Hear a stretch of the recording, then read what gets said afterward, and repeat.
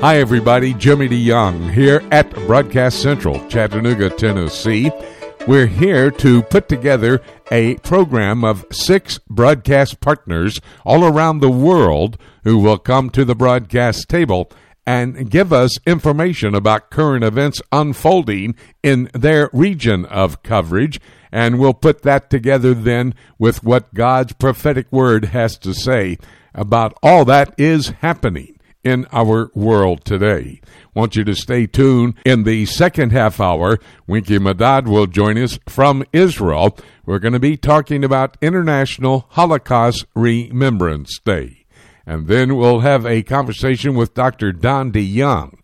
This last week, President Biden did a number of executive orders. One of them was pertaining to global warming, climate control, whichever they call it.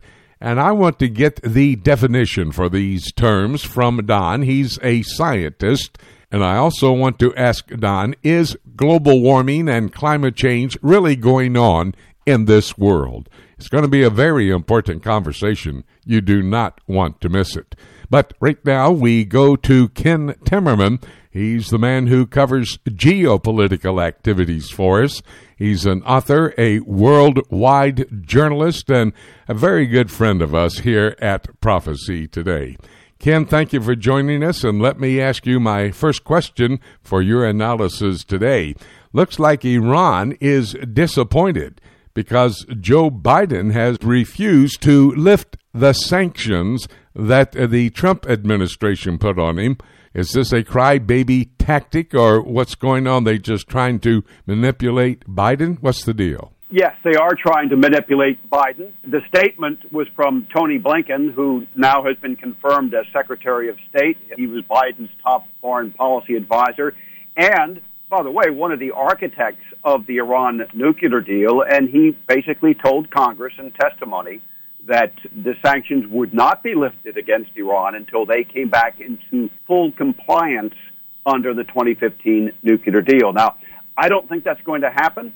The Iranians have stated quite clearly they are not going to comply with those details. We're in a chicken and the egg situation here. The Iranians say they won't come back into compliance with the terms of the deal, which means dialing back their uranium enrichment until the U.S. lifts sanctions. And the U.S. is saying, well, they won't lift sanctions until Iran comes back into compliance. This is actually good news, I think, for all of us who care about restraining Iran's nuclear weapons program, but it's not the end of the story.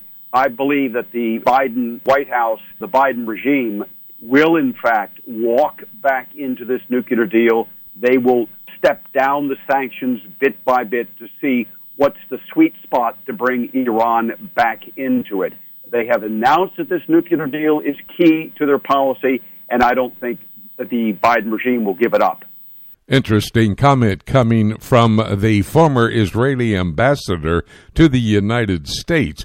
He made this statement that if there is a return to the Iranian nuclear deal, that there will be, first of all, in the Middle East, an arms race, and then he says, and possibly a war. What are your thoughts? Well, this is from Michael Oren, who is actually considered a left-of-center American-born Jew who became an Israeli citizen to take up the ambassadorship in Washington for the State of Israel a number of years ago. And I happened to meet Michael. He's also a historian. During the 2006 war with Lebanon in northern Israel, he was working as a press officer for the Israel Defense Forces at that time. But look, what he's saying, I think, is widely held. It's a consensus view that should the nuclear deal with Iran be taken up again, should it resume, it has no restrictions on Iran's nuclear weapons programs. There's a sunset, and that sunset will be over in a couple of years now. And it basically sets out a pathway. And by the way, we've said this for years now. Critics, as myself and others of the deal, have said this for years, that the nuclear deal with Iran sets out a pathway for Iran to nuclear weapons. And it shows them exactly how to do it while remaining in compliance with the terms of the deal. And this, of course, is going to encourage countries in the region, starting with Saudi Arabia, to launch their own nuclear weapons programs to keep up with Iran. So, yes, it will lead to an arms race. And I happen to think, Jimmy, that that's really a consensus view among people who look at these issues in the Middle East. And even those who may well be to the left somewhat of the center in political activity and thinking. Well, as all of this is going on, President Biden sent a B-52 bomber over the Persian Gulf in a message to Iran. What kind of a message is he sending them? Well, that's a good question. It's a serious question whether Joe Biden was alert enough when somebody from the Pentagon let him know that this was the fourth time that they were going to send B-52s over the Persian Gulf, whether he was alert enough to object to it or not. I just don't know. I've not heard anything out of the White House that suggests this is part of policy. I think this was a CENTCOM, U.S. Central Command operation. Again, it's the fourth time in 2 months that they have flown B-52s over the Persian Gulf as a warning to Iran, don't start anything. Don't even think of starting anything, because we can fly these nuclear-capable aircraft from bases in the United States. They flew from Alabama, if I'm not mistaken. We can fly them from the United States all the way to Iran and back without breaking a sweat. So I'm just not sure that Biden, as president, was even aware that this was taking place. Very interesting, and therefore he would not have a real message for the Iranians. I've got to ask a question on behalf, I guess, of the Israelis. The United States has announced that it's going to renew relations with the Palestinians. They're seeking a two-state solution, and I happen to think that train's already left the station. What do you think? Well, that's clearly the desire of the administration, but look, Jimmy, it's been the desire of every administration except for Donald Trump's administration since 1993 with Bill Clinton.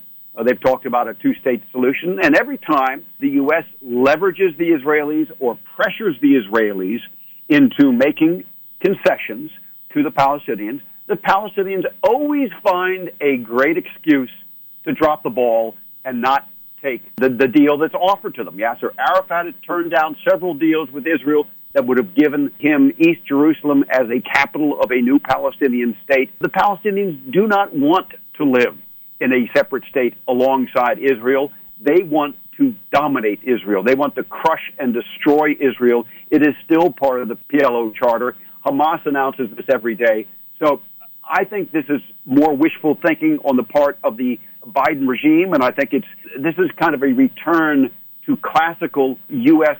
diplomacy in the Middle East, which has proven itself to be futile again and again. You know, I would wish that you were advisor to Joe Biden on the Middle Eastern activities that he's going to have to make decisions on. Great thought there as you answered my question. There is a headline coming out of Jordan, Ken. I'm not sure how valid it is. They're making the statement that the Islamic State is back and coming with more power and, in fact, being empowered by the Biden administration. That valid, or what's going on? Well, I think it's a warning shot across the bow to the White House.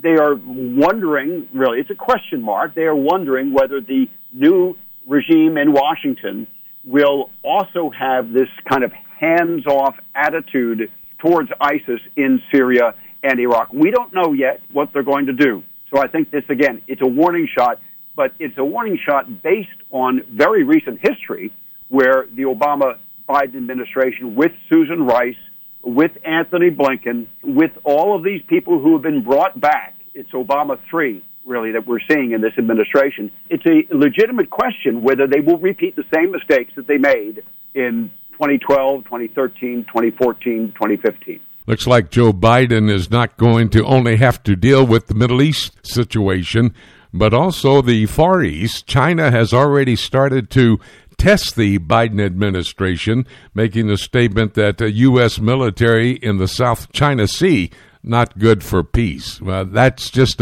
another shot across the bow, is it not?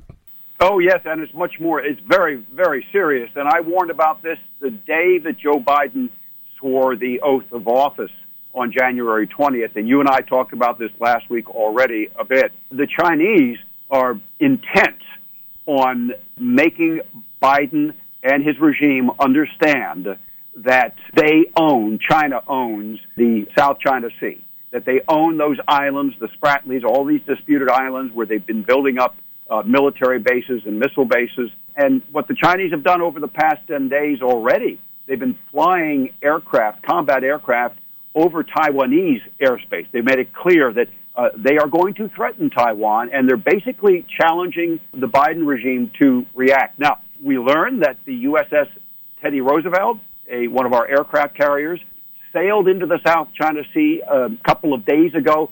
I checked on that deployment, and in fact, that was a long-scheduled deployment. That was not something that was ordered by Joe Biden or by the White House or even by the new Secretary of Defense.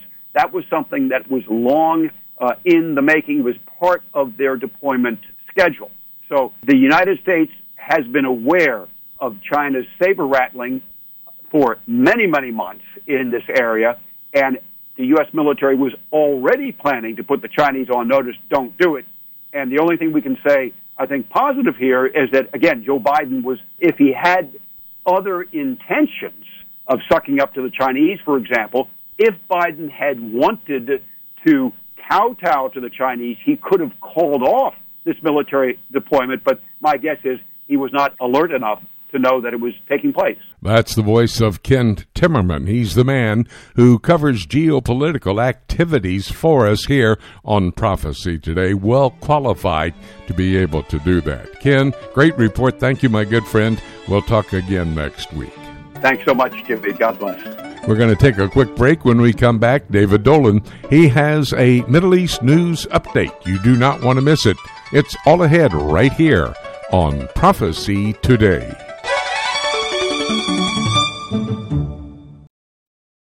Every believer needs to understand Bible prophecy. Whether you're a novice or a student, we are here to help you. Just visit prophecytoday.com and click on the link for the Prophecy Bookstore. There you will find a large selection of CD sets, DVDs, and books for the Bible prophecy student written by Dr. Jimmy DeYoung and other prominent scholars. While you're there, be sure to check out Dr. DeYoung's latest series called Presidents, Politics, and Prophecy. This series examines how God has used human leaders in general, and specifically the last 7 U.S. presidents, to set the stage for Bible prophecy to be fulfilled. This was shot on location in Washington, D.C., and is available on DVD or as a 10-hour audio series on CD. Be sure to check back often for special deals. You can visit prophecytoday.com and click on Bookstore, or you can go directly to prophecybookstore.com. I have written a book entitled Sound the Trumpets.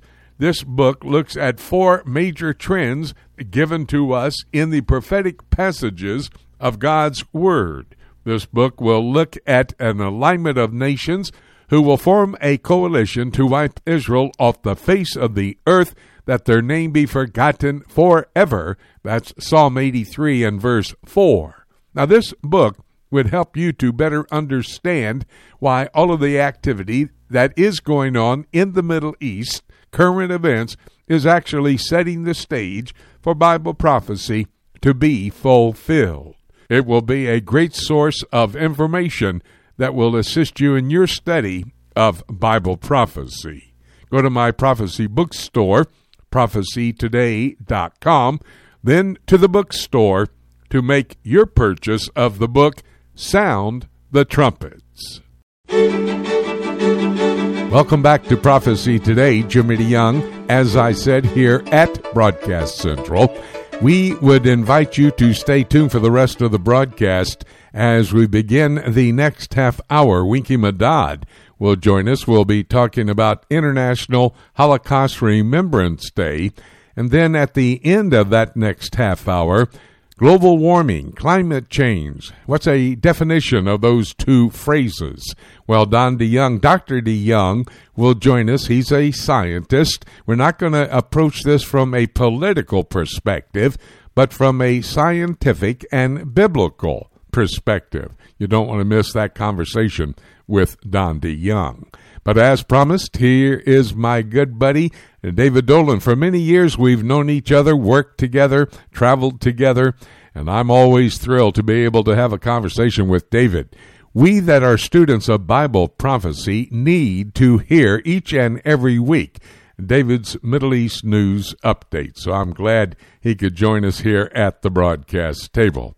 David, talk to me about troops, Syrian troops, massing at Israel's border there at Mount Hermon. Is that a serious situation or what?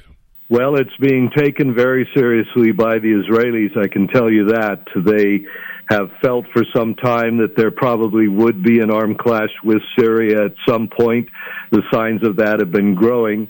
And, of course, it comes as the head of CENTCOM, General McKenzie from the United States, met in Tel Aviv on Friday with the defense minister and with the chief of staff and other Israeli defense leaders. So they were probably discussing that situation, Iran in general. Just growing signs, Jimmy, that we could be facing a clash any time there. Well, and at the same time, the Biden administration restoring aid to the Palestinians and making the statement they want a two-state solution. What about that? Is that going to fly or not? Well, Jimmy, the Jerusalem Post on Friday had an interesting article about that, and it pointed out some things that I've mentioned before, that to restore aid to the Palestinians will not be as easy as the Biden administration may want. The Force-Taylor Act, that was the Taylor Force Act, actually, it's called, that was passed by the Congress a couple of years ago, restricts aid to the Palestinians if they continue to fund terror. That's still in effect. There was another law that was passed that makes the Palestinians liable for lawsuits over terror attacks that have involved Americans. Over $600 million in lawsuits are pending. If they reopen their embassy in Washington, they would become liable for that. And it points out some other obstacles in the way of that actually happening. So it may be the desire of the administration, but it is Congress again that has the purse strings of money, and Biden will have to deal with that. We hear that the new Secretary of State, Blinken, has made the statement that the United States is committed to Israeli security. Restoring relationships and the aid to the Palestinians does not seem like it's a good step towards securing the state of Israel, does it? Well, again, that's on the political side, but on the military side, Jimmy, significantly, Israel is now considered part of CENTCOM, the Central Command, and General McKenzie is the head of that and made a trip to Israel. That was after he visited Saudi Arabia and basically announced that U.S. forces would be stationed in western Saudi Arabia at the bottom of the Red Sea. That's, of course, where the Port of Eilat, Israeli Port of Eilat, is located on that sea. And recently the Iranians sent one of their ships to that area and said so publicly.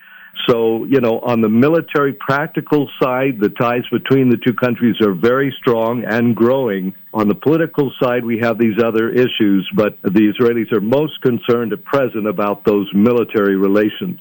I understand that there is a concern of a return to the Iranian nuclear deal by the Biden administration, not only here in the United States by about half of the body politic, but also by the Israelis as well. In fact, there is a quote from a former ambassador to the United States from Israel making the statement that if he does restore that nuclear deal, it could lead to an arms race and possibly a war. Your thoughts along that line?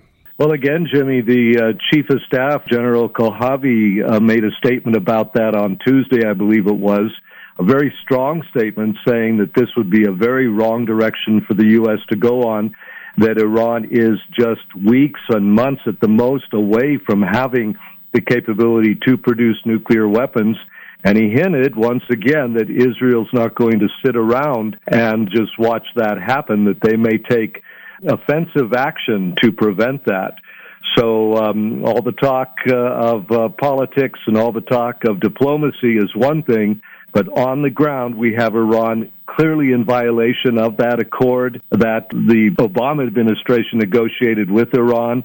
They are rushing to produce highly enriched uranium. The Israelis are watching this very closely, and it is something that could lead to an operation really at any time. David, we've been able to observe the Biden administration for about 10 or 11 days now. What does the Joe Biden presidency actually mean for the Israeli peace process, the deals, the Abraham Accords, etc.? Well, the administration has expressed support for those accords, although they did freeze the sale of F-35 jets to Abu Dhabi. They've been wanting those for some time, and President Trump, former President Trump, signed that deal the last day in office, and now that's been frozen.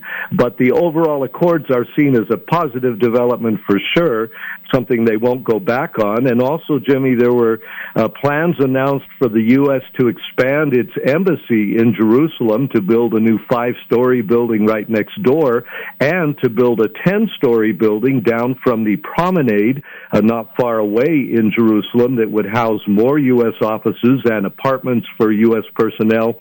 So again, on the ground, the ties are strong and continuing to grow while we have these political discussions about the Palestinians and that. By the way, Jimmy, the King Abdullah of Jordan urged Israel to give some vaccines for the coronavirus to the Palestinians. They just announced that they will be doing that.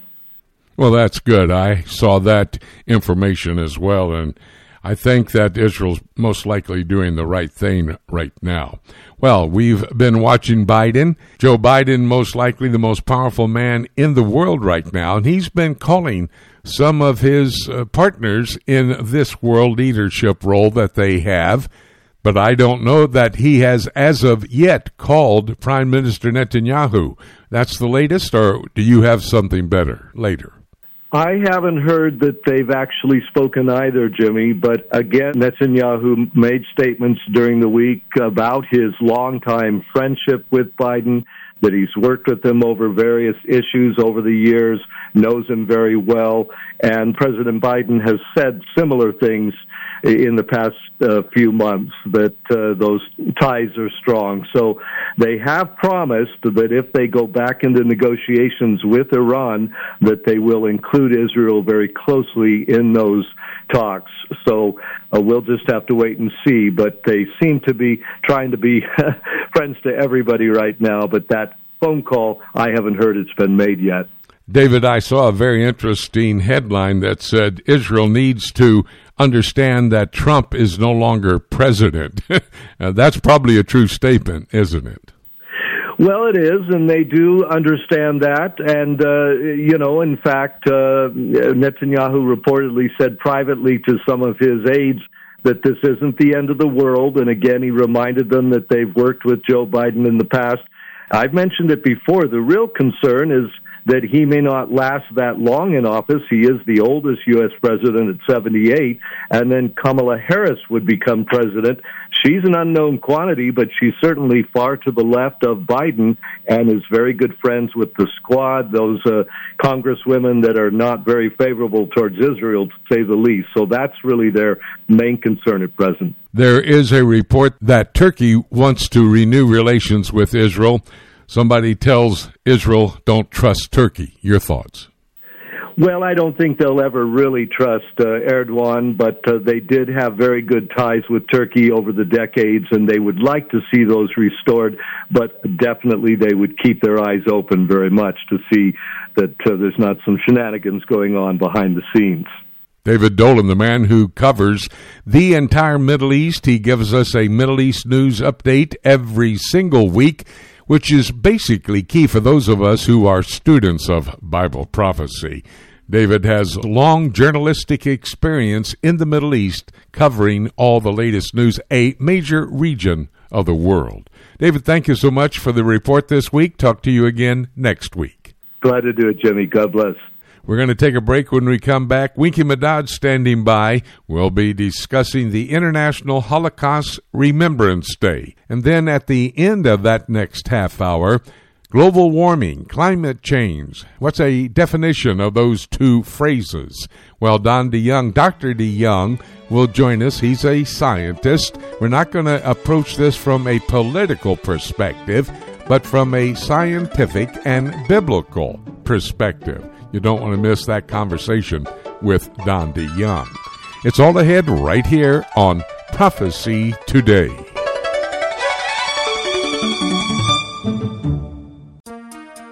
The book of Revelation is God's final word to man and the timeline of the last days revealed to the Christians. This symbolism-filled example of apocalyptic literature can be difficult to understand, especially when simply reading it from beginning to end. Dr. Jimmy DeYoung's latest book, Revelation, A Chronology, takes a walk through the prophetic book of Revelation in the order that the events will take place, chronologically, sharing insights into its true meaning and doing so in an easy-to-understand and practical way. If you have difficulty understanding the book of Revelation, get your copy of Revelation, A Chronology, and let Dr. Jimmy DeYoung aid you in your understanding of this profound end-times prophecy book that God has preserved in His Scriptures for Christians in the last days. To order your copy of Jimmy DeYoung's Revelation, A Chronology, call us toll-free at 877-674-3298 or visit our website at prophecytoday.com.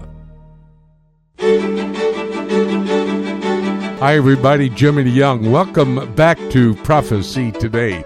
We move into the second half hour. Remember, I asked you for 3 half hours, told you I would give you my broadcast partners around the world. We're going to prove that in a moment when we go to Israel to have a conversation with Winky Madad. But if you'll give us the 90 minutes, you'll be able to better understand current events in light of the prophetic scenario that is found in God's Word. So glad that you could join us. By the way, if you're having some questions about President Biden's decisions to do a number of executive orders as it relates to global warming and climate change, you want to stay tuned for the last interview on this half hour when I'll be talking with Dr. Don DeYoung. He's going to help us to understand some of the words being used, and is there a catastrophic event that's upcoming that we should be concerned about? That's a bit later on this half hour of Prophecy Today. But as I said, we're going to Israel. Winky Madad is our broadcast partner. We talk to Winky just about everything that happens in the Jewish world because he is a part of that Jewish world, and he has a better understanding than I would or any other of my broadcast partners. And Winky, this last Wednesday, there was an event titled the International Holocaust Remembrance Day. Now, this was brought into existence, as I understand it, by the United Nations. Am I correct? And what was the purpose of the United Nations bringing this special day for the entire world to observe? Well, Jimmy, the Jewish people, through the State of Israel, back in the early 50s, decided that a day, usually in April, corresponding to about a week or so after the Passover holidays, would be the day that the Jewish people mark the day of the destruction of the European Jewry and the heroism of those few Jews who revolted and tried to defend themselves and to take revenge on the Nazi murderers.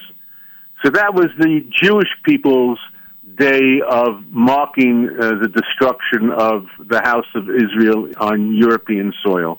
But there was a feeling that the world, which failed the Jews in between the years of 1939 and 1945, should also participate in this, and they picked the day in late January when Auschwitz, the most infamous and horrendous of the concentration camps and factories of death, as they were called, was liberated by the Soviets, and then very shortly thereafter, a series of concentration camps also were liberated by the Allies, who came, of course, from the West. So this was the day that was chosen as symbolic of the Allies', how can I call it, participation in the liberation of the Jewish people from the Nazi hordes. And it was at that time, you mentioned 1945, when General Eisenhower, who was the commander of the Allies, he was at that camp when it was liberated. He was so moved that he made certain that it was recorded on film. They documented it. He made the statement at that time, he said, I'm doing this because I don't want anybody in the future to be able to deny this ever happened. Boy, General Eisenhower understood what the possibilities were, did he not? Yes, he did. I mean, I think it was more the American generals. I'd also include General Patton and a few others who were really, I think, unfortunately, and I think this reflects on what happened at that period, were taken almost by surprise at the horror of coming into these camps and seeing these emaciated people and realizing what had happened over the past few years. And as you, I think, intimated, the idea that the Holocaust never took place, that the number of Jews was much less than 6 million, there was no gassing or even crematoria, all these ideas of what we call now revisionist history, people saw it. As you said, people filmed it. People survived it. They gave testimonies with exact details, and we're still, unfortunately, even today, fighting about whether or not between 1939 and 1945, the Nazi regime decided to do away with the Jewish people as if it's a fairy tale that Jewish people and their friends make up for some odd reason. And it hurts even more to realize that people who usually are intelligent seem to fall for the trap of denying what was. This year, I understand, Winky, that they have focused on the 1.5 million children that were killed during this Holocaust. Why were those children killed? What were they guilty of? Jimmy, the only answer that I can give is that their existence as Jews who would in the future grow up to be Jews was totally intolerable to the Nazi leadership, and unfortunately too many other Germans and other peoples who cooperated with the Germans in carrying out a racial policy which meant that you could never relieve yourself of your identity. You were always a Jew, even if your great-grandparents on one side weren't. You know, they made up these racial laws back in 1935 called the Nuremberg racial laws, defining who was a Jew. And at that time, of course, racism was not only practiced against people of skin color or eye angles, but simply because they were defined as Jewish. And that was the result. And unfortunately, children, from infants to teenagers, were put to death, were driven to slave labor camps. And it's a very, very heavy weight, of course, on not only Jews, of course, but those people who realize that this was immoral and should never happen again. Well, the fact is, if you've been to Jerusalem, visiting the Yad Vashem, the Holocaust Museum there, and went through the Children's Museum, you would be so moved that you would never forget that particular experience. Winky, it looks to me like the rise of anti-Semitism is how the Holocaust came about. So it's not good today that anti-Semitism is on the rise even in these days, is it not? It is, Jimmy. We see it almost all the time. We've had some unfortunate examples of shootings in the United States last year and a half ago or so. It seems that there are certain people that must adopt conspiracy theories. They must have someone else to blame for things that either they cannot control or they themselves are too weak enough to do the things that are proper. And then they point to the Jew, who has, of course, suffered not only recently, but over many centuries, being held up as a scapegoat for many things. And I hate to use the word, Jimmy, but for some people it comes very natural to turn around, not even knowing your Jewish neighbor. You don't even know what he thinks, says, or do, but you seem to have some sort of feeling of accusation against him, and it makes you feel better. And that's the secret, I think, unfortunately, of anti-Semitism. This last week, Prime Minister Netanyahu made a statement there at Yad Vashem. He said, "Never again" is not simply a slogan. It's the policy of the entire state of Israel. That's a great thought, isn't it, Winky? Jim, it's undeniable that one of the great motivating sources that Israelis and Jews around the world have, besides, of course, the biblical truth of the love of Zion and the land of Israel, which I call like the positive element, there is the negative element, that we cannot allow ourselves to be put into a situation where either we become defenseless or we become weak or we are threatened not with border incidents or an occasional terror attack, which unfortunately we have to go through, but from states such as Iran or groups of people around the world who really do not want us to exist. That's a tremendously overwhelming thought that can scare people. When I say my existence is threatened, not my house, not my employment or anything else of that nature. And that is what has to be impressed upon people of faith, people of ethics, people of morality, that they have to be very careful and they have to join together with us to fight the dangers. The voice of Winky Medad, helping us to stop for a moment and think about that horrific event of World War II, the Holocaust. 6 million Jews killed just because they simply were Jewish. Winky, thank you so much for helping us to remember these things. We cannot fail to continually remind this world of that terrible time that did take place back in World War II. I appreciate you giving us some of the history and some of the background and some of the understanding that we needed. Thank you so much, Winky. Jimmy, again, thank you very much for having me on the program and able to talk to your audience. And I wish you a good few days coming up until next we talk. Thank you, goodbye to you, and to our listeners. Very important conversation with Winky Medad on the Holocaust, that horrific event that took place in World War II. We do not want you to forget it. That's why on an annual basis, we bring it up right here on Prophecy Today. Well, let's go to an area that basically witnessed the entire Holocaust many years ago. That was, of course, during World War II back in the 40s. And the man who covers that region, of course, that's Europe and the European Union, is John Rood. John, speaking of the Holocaust, let me go with this first question, if you will.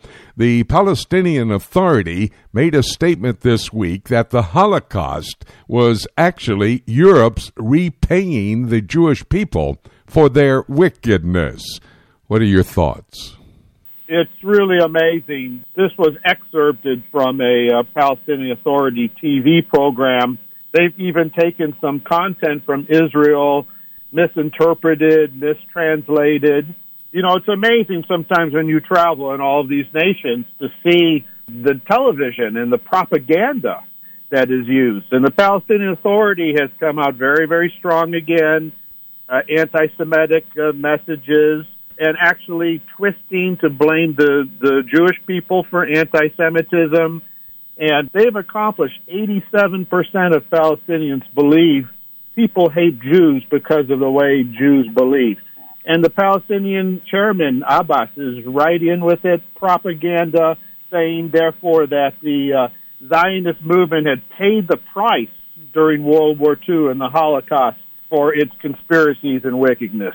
It's just a complete twist, and you'll see it as you travel around the nations of the world, how television is used for propaganda. This is absolutely the foremost. Well, what's ironic to me, Mahmoud Abbas, who is the president of the Palestinian Authority, actually denies that a Holocaust ever took place. I can't see how he can blame the Holocaust if it did not happen on anybody, especially Europe. Well, we do talk about Iran quite a bit here on this broadcast, and it looks like right now that the European Union is losing patience with Iran and their nuclear antics that are taking place. The European Union is saying they're losing patience with Iran. What took so long? Now that the idea that Iran has increased their uranium enrichment, the United States is coming on the scene and trying to put this deal together, which we call the Iran nuclear deal. But why put a deal together when it's clear that they haven't even kept the deals in the past? Iran is really a player here, playing the European Union against the United States. The nuclear deal was from 2015, but it's over. But Europe has acted as if it's on all the time, and then Iran just really uses the European Union in this regard.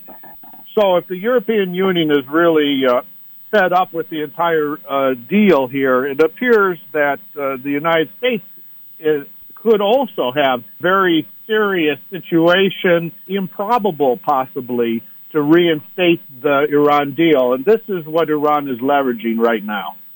We also mentioned China in our conversations in the past as it relates to the European Union and this major superpower, China. It looks like China now is urging the European Union to develop a strategic autonomy. What's that all about?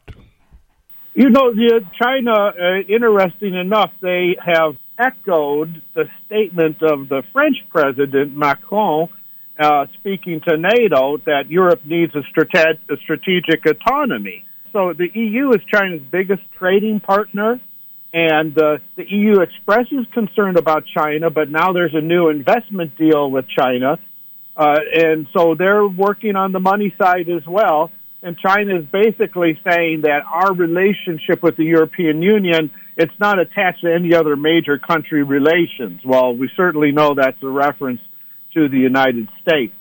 So Europe is trying to play both sides as usual. Usually they lose out on both sides. I know you're not an expert on the Vatican necessarily, John, but the Pope has made a very interesting pronouncement. He is actually defending President Joe Biden on his stand on abortion. Something's wrong there at the Vatican, in my opinion. What's yours? Well, it appears here that a lot could have been done a lot earlier, and it's seen this coming. The news is filled that President Biden is the first Catholic president in the White House since John Kennedy. And so they kind of step behind this idea that he's a devout Catholic. He attends church regularly, even though White House press secretary said this in regards to questions about abortion. So they're not really giving a direct answer, even though he attends church. That does not coincide with the actions that we're seeing, and there's a lot of pro-abortion laws that are being stated and reinstated. The Catholic bishops in the United States, their organization has really come out and pointed that there's a serious situation here. It seems like it could be a little too late. So the Catholic Church seems to be bending somewhat in this, that they haven't dealt with it earlier. Wonder if the Pope is playing actually to the White House and President Biden. Well, we'll stay on top of that story and many others with John Rood, the man who covers the European Union for us, and he is so essential. His report, absolute, for each and every week as we watch prophecy unfolding in that particular region of the world. John, thank you so much. We'll have another conversation next week. Thank you, Jimmy. And, indeed, we're seeing acceleration of all these things. Thank you for covering the news. Very important conversation with John Rood. He gives us his European Union update. If you're a student of Bible prophecy, you should tune in to hear what John has to say each and every week as we watch the political activities there in the European Union, moving quickly towards the prophetic scenario that is found in God's Word. I have a DVD documentary. It's entitled The End Times, and it is a documentary on the first 4 of the sealed judgments that are foretold in Revelation chapter 6, verses 1 to 8. You need to see this because a part of this documentary talks about the alignment of nations that will come against the Jewish state of Israel. Iran will be a major player in that battle. Go to my website, prophecytoday.com. Go to my prophecy bookstore, and there you can make your purchase of the end times.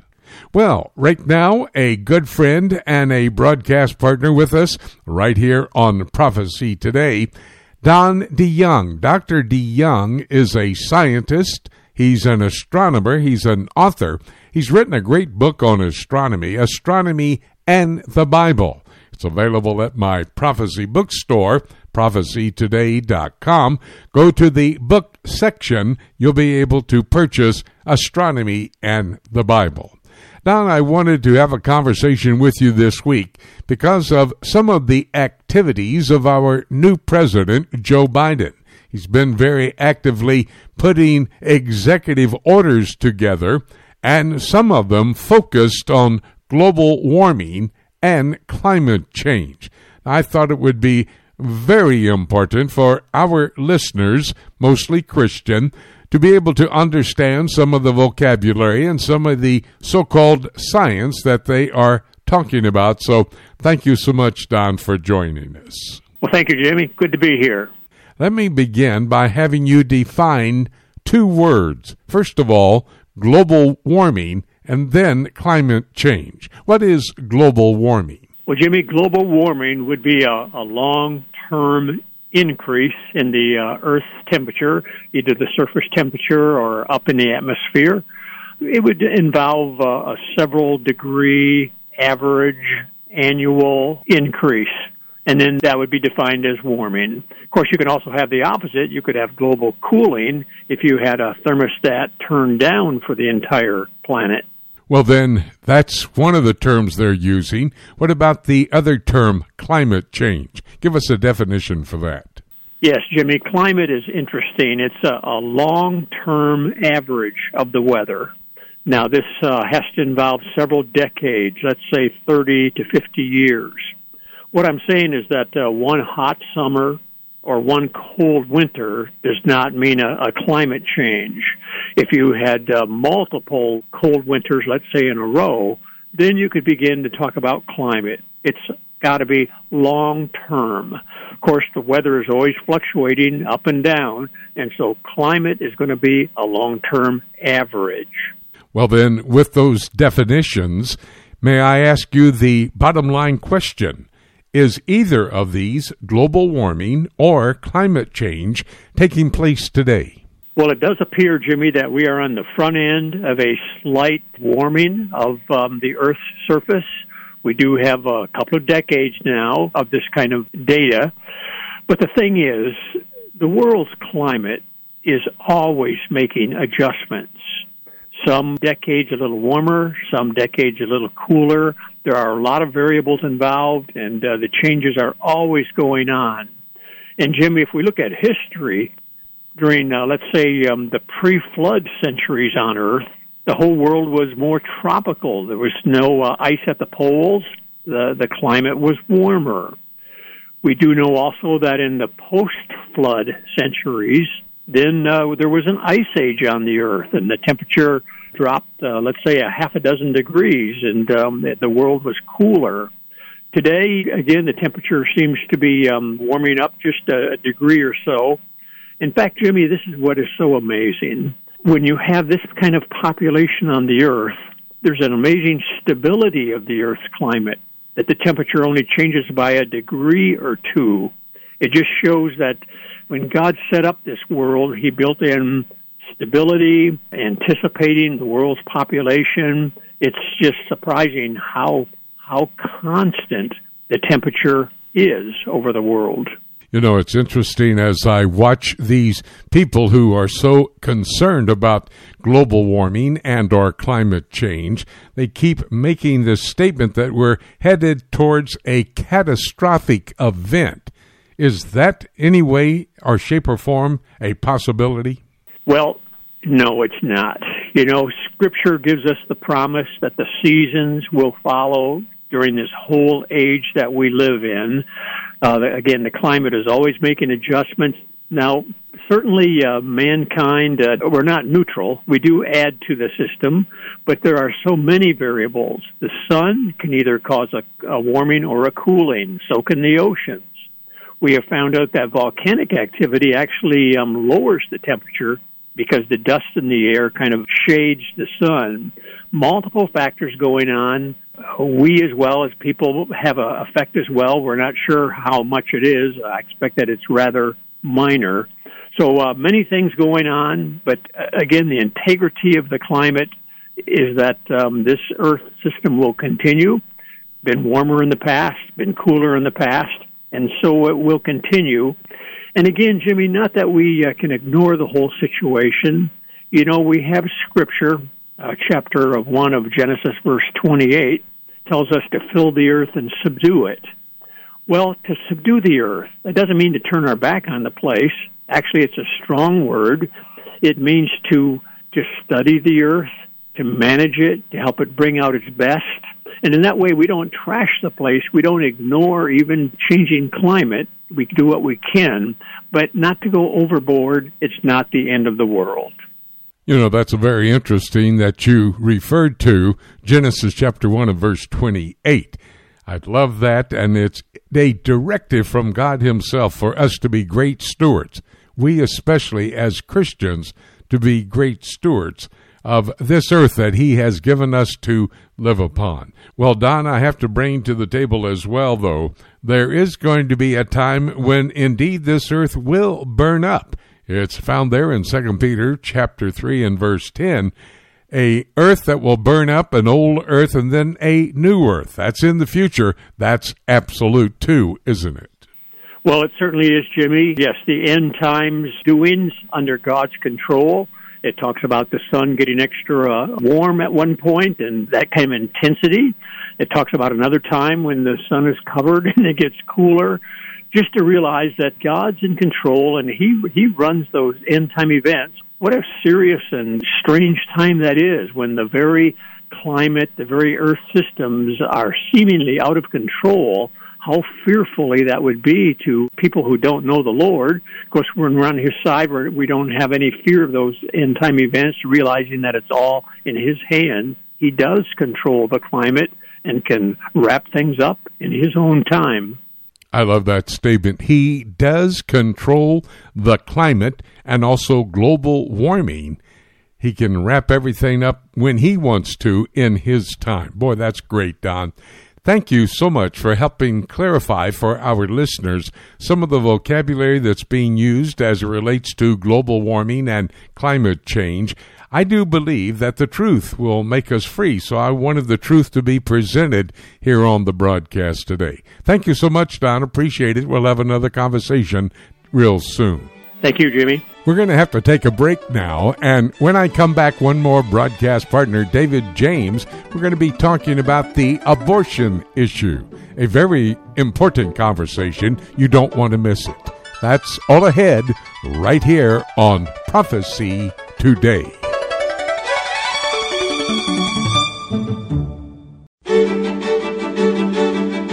Hi, everybody. Jimmy DeYoung here at Broadcast Central. We've been here for about an hour. We need another half hour. We've got one more broadcast partner, David James. We'll discuss the abortion issue in a moment right here on Prophecy Today. Want to remind you that my poll question is available. It's on my home page. Scroll down on the left-hand column. Here's the question for this week. Jeremiah chapter 1, verse 5 says that God knew us before we were born, even before we were conceived. Therefore, do you believe that as it relates to the abortion issue, the question of when life does begin is a key question? That's the poll question. Be sure to answer it. It's on my homepage at prophecytoday.com. We now bring to this broadcast table David James. David and I have a weekly conversation focusing on issues that confront the body of Christ, the church, the Christians, and we want to be able to bring to the table biblical and prophetic information from God's Word that will assist us in making decisions as to how we should deal with these particular issues. We're so excited about the conversation today because we want to be talking about Right to Life Sunday, Churches for Life Ministry, and President Biden's recent actions along this line. David, great to have you along.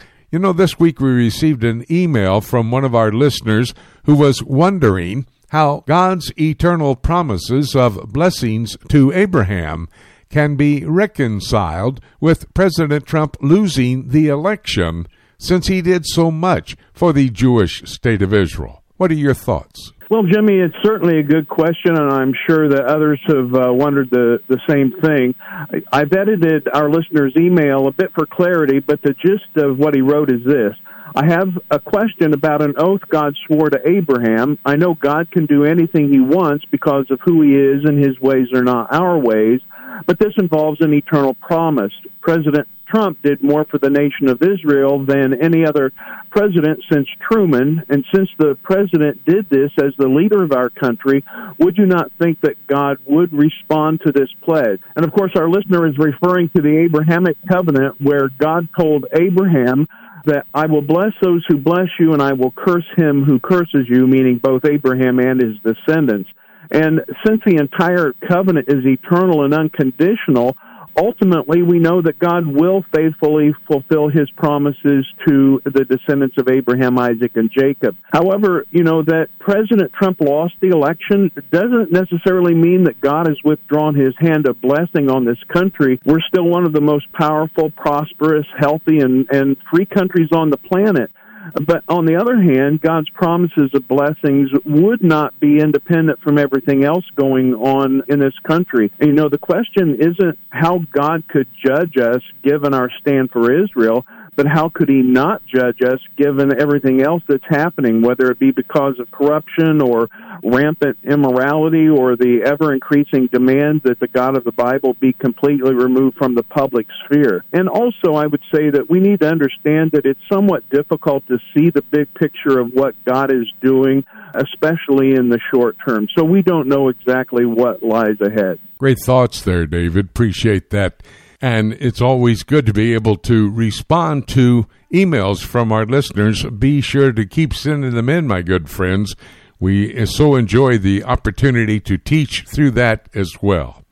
David, because of the inauguration this last week, we were not able to have a chance to talk about the 48th anniversary of Roe versus Wade. That was the decision by the Supreme Court back in 1973. But I did want to deal with the abortion issue before we got too far away from it. Let's begin that discussion. Sure. Well, as you mentioned, last Friday, January 22nd, was the 48th anniversary of Roe v. Wade. And in light of the recent change of administrations, I think we need to keep an eye on this in the coming months and years. Back in 1984, on January 13th, President Ronald Reagan issued a proclamation designating January 22nd as the National Sanctity of Human Life Day. And in 2019, 17 states enacted some sort of abortion restriction legislation. However, on Thursday, President Biden signed a memorandum to reverse the ban on U.S. government funding for foreign nonprofits that perform or promote abortions. And that memorandum also directs HHS to immediately consider rescinding the Trump administration rule that would block healthcare providers in the Title X family planning program from referring patients for abortions. You know, before the election, Franklin Graham said that Biden and Harris represented the most pro-abortion ticket in history. So this past Sunday, we had a presentation by Dr. Carol Faust, who's the executive director of Churches for Life, based out of St. Louis, and it's a biblically based ministry, and I would encourage our listeners to get involved with them. Their byline is Nourishing Churches as Gospel-Driven Champions for Life, and their website is getintolife.org, one word, getintolife.org. And she presented information that should grab the attention of everyone in our churches. And one startling statement she made, of which I was not aware, and that is that 1 in 4 women will have an abortion in their lifetime. I want to talk about that presentation at your church. We'll do that in just a moment, David. But, I think it's difficult for most people to get their minds around the magnitude of this tragedy that's actually happening every day. The numbers really are staggering once you start to analyze them, aren't they? Yes, they are, and of course I don't want to get into the weeds with too many statistics, but I do think we need to get some perspective. First of all, in the 48 years since Roe v. Wade went into effect, an estimated 60 million babies have been killed. That's the entire population of the states of California and Florida combined. To look at it another way, the total number of people who live in the 28 least populous states in the country, that's around 63 million people. So imagine just wiping out South Carolina, Alabama, Kentucky, Oregon, Louisiana, Arkansas, Mississippi, and that's only about a fourth of those 28. Jimmy, that's 9 times the entire population of your state of Tennessee alone. According to the CDC, around 21,000 children under the age of 1 year old died in 2019, but there were around 610,000 abortions. So I don't want to be crude, but statistically, being inside a mother's womb is 30 times more dangerous for a baby than his first year of life outside the womb. And to put this into another jarring perspective, for every minute of our discussion today, at least one baby will have lost his or her life at the hands of an attending physician, even though most of us trust doctors to do no harm. It is truly staggering. Very, very staggering. People need to stop and just think about what you've just reported to us. Well, let's get back to that discussion of the presentation that the Churches for Life director made at your church. What were some of the important takeaways from her presentation? Well, one of the things is the vast discrepancy between states that have many versus few abortion clinics. So, for example, in 2019, there were 709 abortion facilities in the United States, with the highest numbers being California with 146, New York with 91, Florida has 58, Illinois has 28. On the other hand, 7 states have only 1 abortion facility, and the one in Missouri is now still operating, I believe, but it's illegally operating. But here's the thing. Some states like Illinois, which is adjacent to Missouri, they're planning to build facilities near the borders of states with very few abortion facilities, like Kentucky, which has only 1. So prior to Roe v. Wade, abortion on demand was legal in only 4 states, while it was illegal in 30 states. But there are a few states that already have automatic triggers in place to revert back in case Roe v. Wade gets overturned. I did some research myself, too. According to the Pew Research Center, 61% of Americans across the board say abortion should be legal in all or most cases, while 38% say it should be illegal in all or most cases. And then thinking about it along religious lines, 77% of white evangelical Protestants say abortion should be illegal in all or most cases. So that's 3/4 of all evangelical Protestants. But in contrast, 60% of white mainline Protestants say it should be legal in all those cases, as do 64% of black Protestants. And I was surprised to see this, that over 50% of Catholics think it should be legal in all or most cases as well. But I would say, Jimmy, one possible glimmer of hope in this is that the number of abortions dropped from almost 1.4 million in 1996 to about 620,000 in 2019. But again, we have to wonder what will happen under the present administration. Yes, that is a concern, and one of the prayer requests that I bring to the Lord each and every evening as my wife Judy and I get together to pray, thinking about praying for those in higher authority. David, I wanted to get to the question of personhood, because this is really the bottom line. No matter what may happen with Roe versus Wade or any other abortion legislation. Well, that's right. In his opinion, back for Roe versus Wade, Justice Blackmun wrote this: "We need not resolve the difficult question of when life begins. When those trained in the respective disciplines of medicine, philosophy, and theology are unable to arrive at any consensus, the judiciary at this point in the development of man's knowledge is not in a position to speculate. The Born Alive Infants Protection Act of 2002 ensures that the legal concepts of person, baby, infant, and child include those who were born alive through miscarriage or abortion, regardless of gestational age. In 2004, President Bush signed the Unborn Victims of Violence Act, and that extends personhood to anyone who's targeted or killed as an unborn baby during any of 60 violent crimes, and that's consistent with Exodus 21, which makes someone guilty of murder if they cause a miscarriage.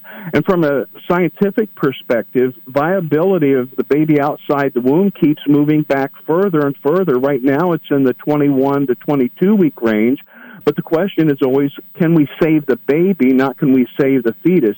And there's a lot of research being done to create artificial wombs, and if that happens, there's no longer going to be some mystical, undefined time when fetuses become humans. Logically, they must all be a person from the very beginning. And, you know, God took on human flesh at the moment Mary was overshadowed by the Holy Spirit. And in Luke chapter 2, Elizabeth says that she felt her baby leap in her womb, and the word that is used of her unborn child is the same word used of Jesus after he is born. The Scriptures are so key for our understanding of the question on personhood. Well, David, as we wrap it up for today, what are some of the things that we as individuals can do to make a difference in our churches and in our communities? Well, let me just make one other comment about personhood. The same things that apply before a baby is born also applies to the end of life or people who are born with disabilities. So if we're not careful, we're going to not call them persons either. So we can get connected with ministries like Churches for Life. We can reach out to local pregnancy centers and get involved, and we can get involved with one of the thousands of faith-based adoption agencies across the country. As Dr. Faust noted, 70% of women who have had an abortion say they're Christians, and 52% say no one in their church knows about it. So we have an opportunity for ministry in our churches and our communities to help them avoid a decision they'll regret for the rest of their lives. Very important discussion David and I had today. You may want to go back, re-listen to what our comments were on this issue of abortion.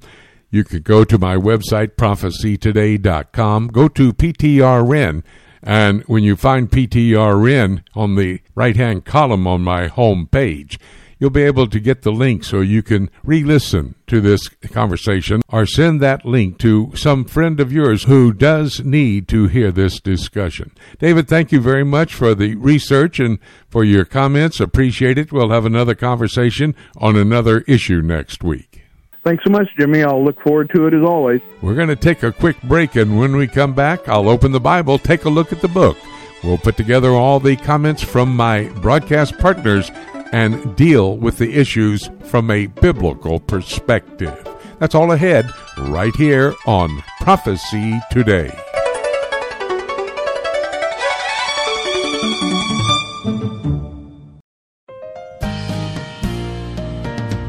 Hey everyone, this is Dave James with the Alliance for Biblical Integrity. You hear me each week discussing current theological issues with Jimmy DeYoung on the Prophecy Today weekend broadcast. We founded the Alliance for Biblical Integrity because we saw a need for an apologetics and discernment ministry that would be an important resource for local churches, schools, and ministry organizations that face ever-changing theological challenges in today's world. I teach many different courses and seminars in the United States and around the world and can tailor the seminars for Sunday schools, Bible studies, and church services, and the courses for weekend conferences of 6 to 10 hours. For more information, you can go to the ABI website at biblicalintegrity.org. That's one word, biblicalintegrity.org, and click on Courses and Seminars on the main menu. You can also contact me personally through the contact page on the ABI website. I look forward to hearing from you. Have you always wanted to visit the land of Israel? Imagine what it would be like to walk in the footsteps of Jesus. With Joshua Travel, you can visit Israel past, present, and prophetic. The Bible will come alive as you see places like the Shepherd's Field where our Lord was born, Caesarea Philippi, Cana of Galilee, Capernaum, the Garden of Gethsemane, and the Garden Tomb. You'll even experience an exciting boat ride on the Sea of Galilee. You'll visit each site with Bible in hand as we take the time to not just visit the sites, but to help you understand their importance to our biblical heritage and to our prophetic future. We will place special emphasis on the eternal city of Jerusalem, the most important city in the world, and the place from where Jesus will rule and reign one day. Call Joshua Travel today at 423-821-3635 to find out more about this trip of a lifetime, or you can visit us online at joshuatravel.com. It's time right now here on Prophecy Today for us to take a look at the book. Today on Prophecy Today Weekend, each of my 6 broadcast partners had excellent reports for us, giving us insight into the issues happening in their coverage area of our world. Now, these are reports that you will not hear on mainstream media. These reports also revealed to us how current events are actually setting the stage for Bible prophecy to be fulfilled. In a moment, I'll give you my prophetic perspective on these reports. But first, let me remind you that if you had to miss any of these reports, please go to my website, prophecytoday.com, and then to PTRN, Prophecy Today Radio Network, where we have archived these reports so that you can listen to them at your leisure when it is convenient for you. My poll question is available. Here's the question for this week. Jeremiah chapter 1 verse 5 says that God knew us before we were born, even before we were conceived. Therefore, do you believe that as it relates to the abortion issue, the question of when life does begin is a key question? That's the poll question. Be sure to answer it. It's on my homepage at prophecytoday.com. And now I would like to give you my prophetic perspective on the reports from my broadcast partners. Ken Timmerman, who covers the geopolitical world, gave us information about many leaders in the Middle East, saying that if there is a return to the Iranian nuclear deal, it will start an arms race and possibly a war. You must remember that today Iran is the number one enemy in the Middle East, not only for Israel, but the Arab states as well. That's Ezekiel chapter 38. Giving nuclear weapons to Iran will absolutely encourage an arms race and ultimately war. That's what God's prophetic word has to say. David Dolan each week brings us his Middle East news update.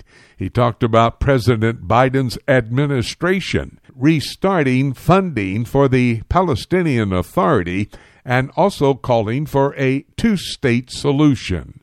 You know, both of these moves by President Biden are very dangerous for the Israelis. The Palestinians want to destroy the Jewish state of Israel. They do not want a two-state solution. One state called Palestine. The funding and the backing by the United States helps this scenario ultimately to be fulfilled. Winky Madad, a longtime broadcast partner with us here on Prophecy Today, came to the broadcast table to discuss with me the International Holocaust Remembrance Day.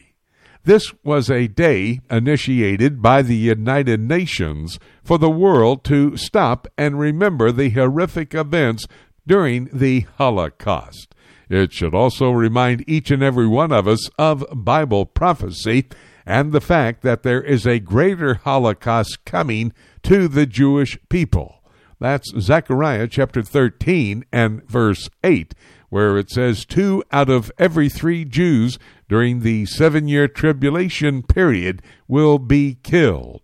At the present population of the Jewish people in this world, that would be about 8 million Jews killed, 2 million more than what happened during the Holocaust. May I suggest you try to communicate this information to your Jewish friend. John Rood is the man who covers the European Union, and he told us that the European Union is losing patience with the Iranian antics in their nuclear program. The European Union, remember, will be the revived Roman Empire. And of course, Iran, a major Islamic player in the end times as found in Bible prophecy.